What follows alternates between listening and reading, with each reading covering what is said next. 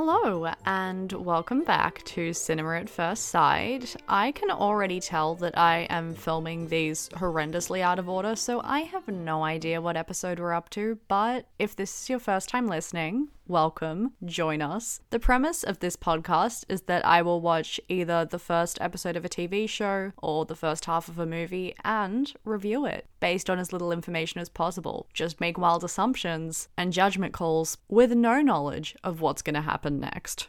Today, I am going to be tackling the new Apple TV Plus original series Schmigadoon. It is a musical comedy by SNL creator Lorne Michaels. Clearly, the name itself is a parody of classic Golden Age movie musical Brigadoon, and it has an all-star theatrical cast.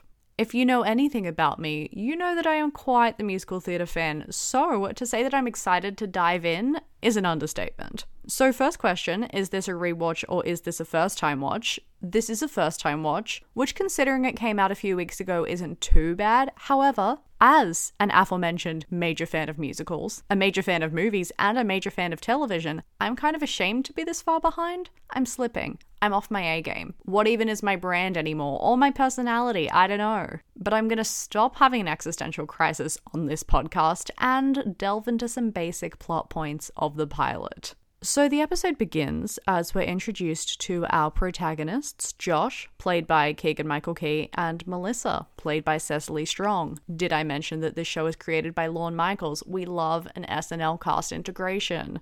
The two have a classic rom-com meet cute in front of a faulty vending machine at the hospital where they work. Josh tells Melissa to kick it, to jostle her chocolate free. She's then showered in free candy, and before we know it, we skip forward a year, and they're madly in love.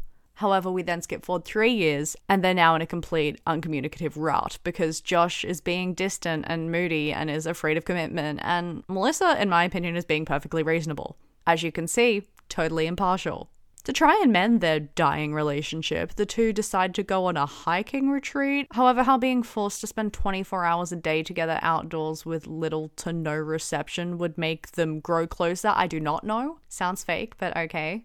As I predicted, things are off to a rocky start. The two start fighting, that pesky, pathetic fallacy kicks in, and in an attempt to find some sort of shelter in the pouring rain, the two follow the sound of music, see what I did there, and cross a bridge into the town of Schmigadoon.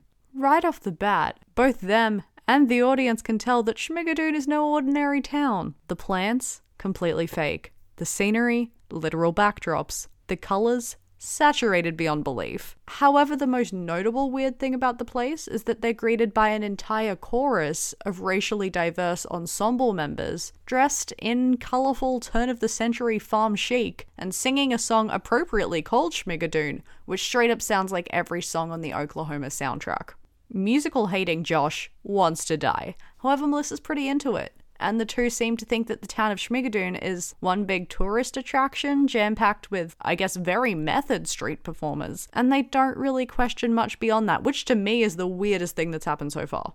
They meet a bunch of the town's people / the show's insane all-star cast, including Mayor Aloysius Menlove, played by Alan Cumming, one of 8 young and ditzy sisters, Betsy, played by Dove Cameron, nonconformist bad boy Danny Bailey, played by Aaron Tveit, confidence-lacking pushover Reverend Howard Layton, played by Fred Armisen, and his severe, hyper-conservative wife Mildred, played by Queen Kristen Chenoweth. Just as Josh and Melissa are about to get a room for the night at the local inn, Kristen, aka Mildred, bursts in to remind the innkeeper that unmarried couples are not allowed to cohabitate, so instead they have to get 2 separate rooms for the grand total of $1. I know the point of this scene is to point out how traditional and controlling Mildred is, but honestly, all I can see is straight up goals. Getting your own bed and also only being 50 cents out of pocket, a win-win. Melissa then goes out for a walk and runs into town rebel Danny, who tries his best to shoot his shot through a full-on musical number about how he can't be tamed. Miley Cyrus who? However, Melissa opts for the boring option and remains faithful to Josh, and the next morning, her and Josh plan to leave the town as soon as possible. They head back to the bridge, however, discover that when they try to cross back over it, they're just heading back into Schmigadoon. Then randomly a leprechaun, played by Martin Short, shows up to serenade them and explains through song that true love is the key to their escape. And no, this scene doesn't make any more sense in practice than it does in this summary. Determined to give it a proper crack, Josh and Melissa verbally declare their love for one another, set back over the bridge, and again, you guessed it, remain stuck in Schmigadoon. End of pilot. There's quite a bit that goes on in the between 20 and 30 minute series opener that I'm excited to unpack. So let's just jump straight into it. What are some of my favorite moments / moments I consider to be most exciting or most pivotal? I think just one of my favorite overall things is the zany quirkiness. It's a brightly colored golden age musical with the racial diversity and self-reflexivity of the 21st century. How can that weird, interesting, experimental mashup not be a breeding ground for zany shenanigans and quirky antics? We've only seen a hint of these antics so far, but I'm very excited to see what happens next. I'm very much a fan of the world that has been built. A great foundation. Another thing I just like about it is the wholesomeness. You can't watch it and not smile. It just kind of induces happiness, which I think is much needed at the moment. It's not too taxing, it's an easy watch, and I love a good bit of optimistic comfort TV.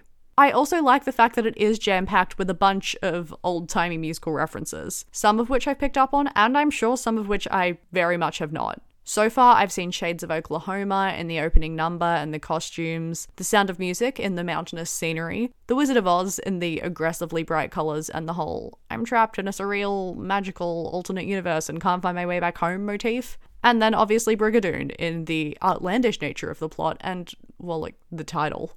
I love a good bit of fourth wall breaking in general, but I particularly love musical theatre illusions because I am personally a big musical theatre fan. I'm currently recording this next to my bedroom wall that is very unapologetically covered in framed Broadway posters. So I'm enjoying being able to pick up on references and Easter eggs along the way. It's like a reward for my obsessive nature and self-imposed musical study and analysis all these years. And this is something which I'm sure will become deeper and even more nuanced upon a rewatch or 2 or 3 or several, we'll see. And yeah, overall, I like the premise. It's a bit contrived, sure, people falling into a musical, but it's always a crowd pleaser. It's like a body swapping movie, it's not going to disappoint. I see this as a bigger budget, more stretched out, grown-up version of Teen Beach Movie with less auto-tune. Don't get me wrong, Teen Beach Movie slaps, which is why I'm liking this. They've borrowed from the greats. And then I guess the most pivotal moment is probably when Josh and Melissa aren't able to cross the bridge back to ye old New York City and are stuck in Schmigadoon, because clearly that sets up what the rest of the series is going to be about. The complication has arisen. However, there are 2 sides to every coin, so let's flip it, see what some of my least favourite moments are, or moments that I consider to be least exciting or least pivotal. This isn't necessarily a least favourite moment, but the show just kind of begins. We don't get much of an introduction, which is good because it stops it from being boring and cuts out any drawn-out preamble, but also I would like a little bit more context. However, there is potential in future episodes for this context to be expanded upon through flashbacks, so we'll see. It's not even necessarily a criticism, but just an observation, and something that I would like to see more of going forward. My first actual criticism of the show would be that it is a bit too much like the musicals that they're trying to lovingly make fun of. I just think that they could go harder with the satire. For instance, the song Schmigadoon that the ensemble in the town of Schmigadoon sing as soon as Melissa and Josh arrive sounds like it's straight up from Oklahoma, or I guess any other outdated, problematic, semi-unwatchable early movie musical. There are a few lines in it that are comedic, but for the most part, it's just like a copyright-free cover of a song from those kinds of shows. Whereas I want a full Crazy Ex-Girlfriend style, lyrically hilarious parody in the style of a Golden Age musical, rather than a number that could easily slot into them. And then this is a random thing to dislike, but whenever we change scenes or someone arrives or something changes incrementally plot-wise, there's a kid with a massive lisp who pops up, stares directly into the camera, and announces what's happening to the entire town. And I think I hate him. Yes, he's narrating everything that's happening, and that's a bit annoying in general. However, I understand that that's the point, and he's being a total parody of unnecessary old movie musical narration. But I guess he's doing his job well, and therefore frustrating me. But the main thing that's getting to me is that I just hate a lisp. I'm sorry, but speak distinctly or cut S's from your vocabulary. Is that mean? Well, yeah, I mean, yeah, of course it's mean. How could it not be? Sorry, actually, that's a lie. I'm not sorry. I'm just awful and I'm gonna have to live with that. But at least I'll be living lisp-free. Okay, I'll stop now.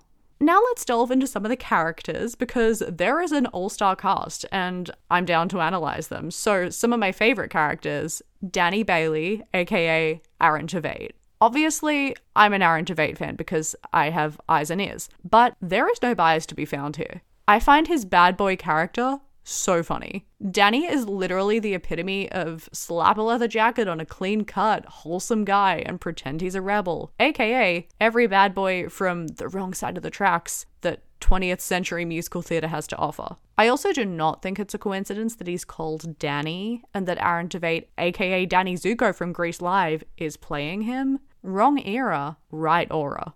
And his song, where he tries to woo Melissa and show off how wild and not like other boys he is low-key the highlight of the episode for me. It's the funniest song, for sure, and obviously performed incredibly because it's Broadway star Aaron Tveit, and I really want to see more of him. At this point, I'm actually rooting for him to get in the way of the main relationship. Like, pop off, break them up, do your worst. I'm in the mood for PG chaos. And then I only have one other possible favorite character. I said probably Alan Cumming as Mayor Aloysius. He hasn't done much or really anything, but I love Alan Cumming. He's an icon. And he has such a commanding yet overwhelmingly positive presence that's already making the show better. So I'm almost 100% sure that the more we see of him, the more I'm going to be a fan. This is my podcast, and I can make however many wild assumptions and take as many big swings as I want, and you have to deal with it or turn me off. The choice is yours. So moving along to least favorite characters. I mean, I think the obvious one would be Mildred, aka Kristen Chenoweth. I mean, her character is a Bible-belting Republican who, apart from not being racist, considering the surprisingly racially diverse nature of the town, seems to be problematic and backward in pretty much every other sense. She obviously stops Josh and Melissa from sharing a room because they're not married, and I think this is just the beginning of the conservative ends she's gonna go to keep the town pure, aka repressed. She's a nightmare, a proto-PTA nightmare. However, I think her antics have the potential to be hella entertaining. Not only because we love to hate a villain, but also because that villain is being played by the absolutely iconic legend of stage and screen, Kristen Chenoweth. I love her so much. And even though we haven't seen much of Mildred yet, she's already killing it. She just brings her A-game to everything. She works hard for, and has most certainly earned, her legend status. And then another one of my least favorite characters is one of the two leads, Josh, aka Keegan-Michael Key. He's just so cynical and pessimistic, and not in a fun way. I love a good bit of sarcasm. I love making fun of things. But if that's your entire personality and you can never actually enjoy anything because you're constantly looking for a way to roast it to, I don't know, seem cool, then you're not it. Ironically, making fun of everyone else and what makes them happy means that you're taking yourself way too seriously. He is also just a complete commitment phobe. He's been dating Melissa for 3-4 years? That's basically my entire life as an adult. To not even be engaged is weird. Either cut it off and set her free to find happiness elsewhere, or lock it down. But maybe marriage is too late of a concept for him. Weddings? Contrived. Spending the rest of their lives together? A little derivative. Just shut up.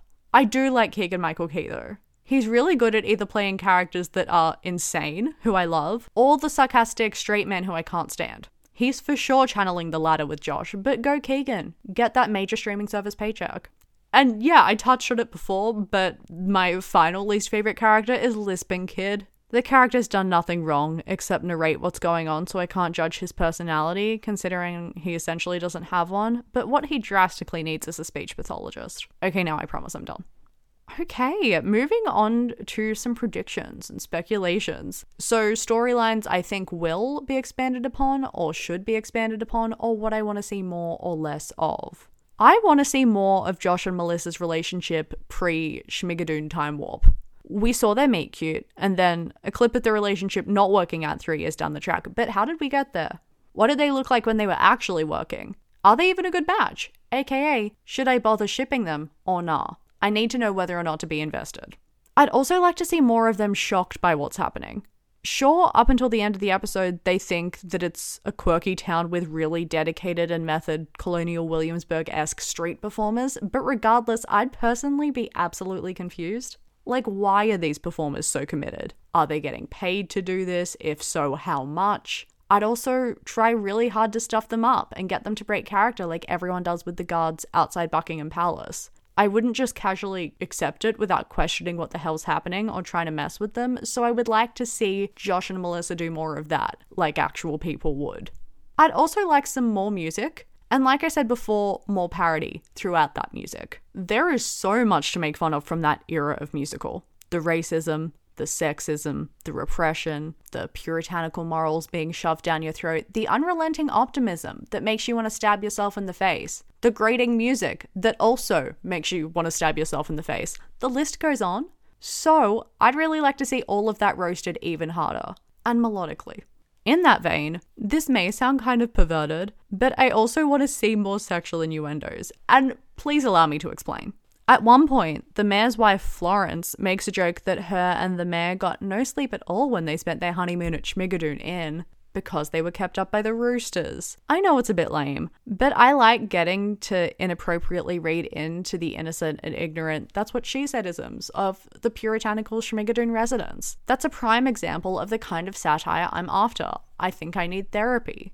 I'd also really like to know how this happened. Like the science behind them traveling to some kind of weird, idealized, more PC version of fictional movie musicals from the past. Did they travel to an alternate universe in which people have always been more accepting and embraced racial diversity, and then from there been sucked into a 40s musical? Or is this a totally dreamt up world of Cecily Strong's creation, a la Wanda in WandaVision?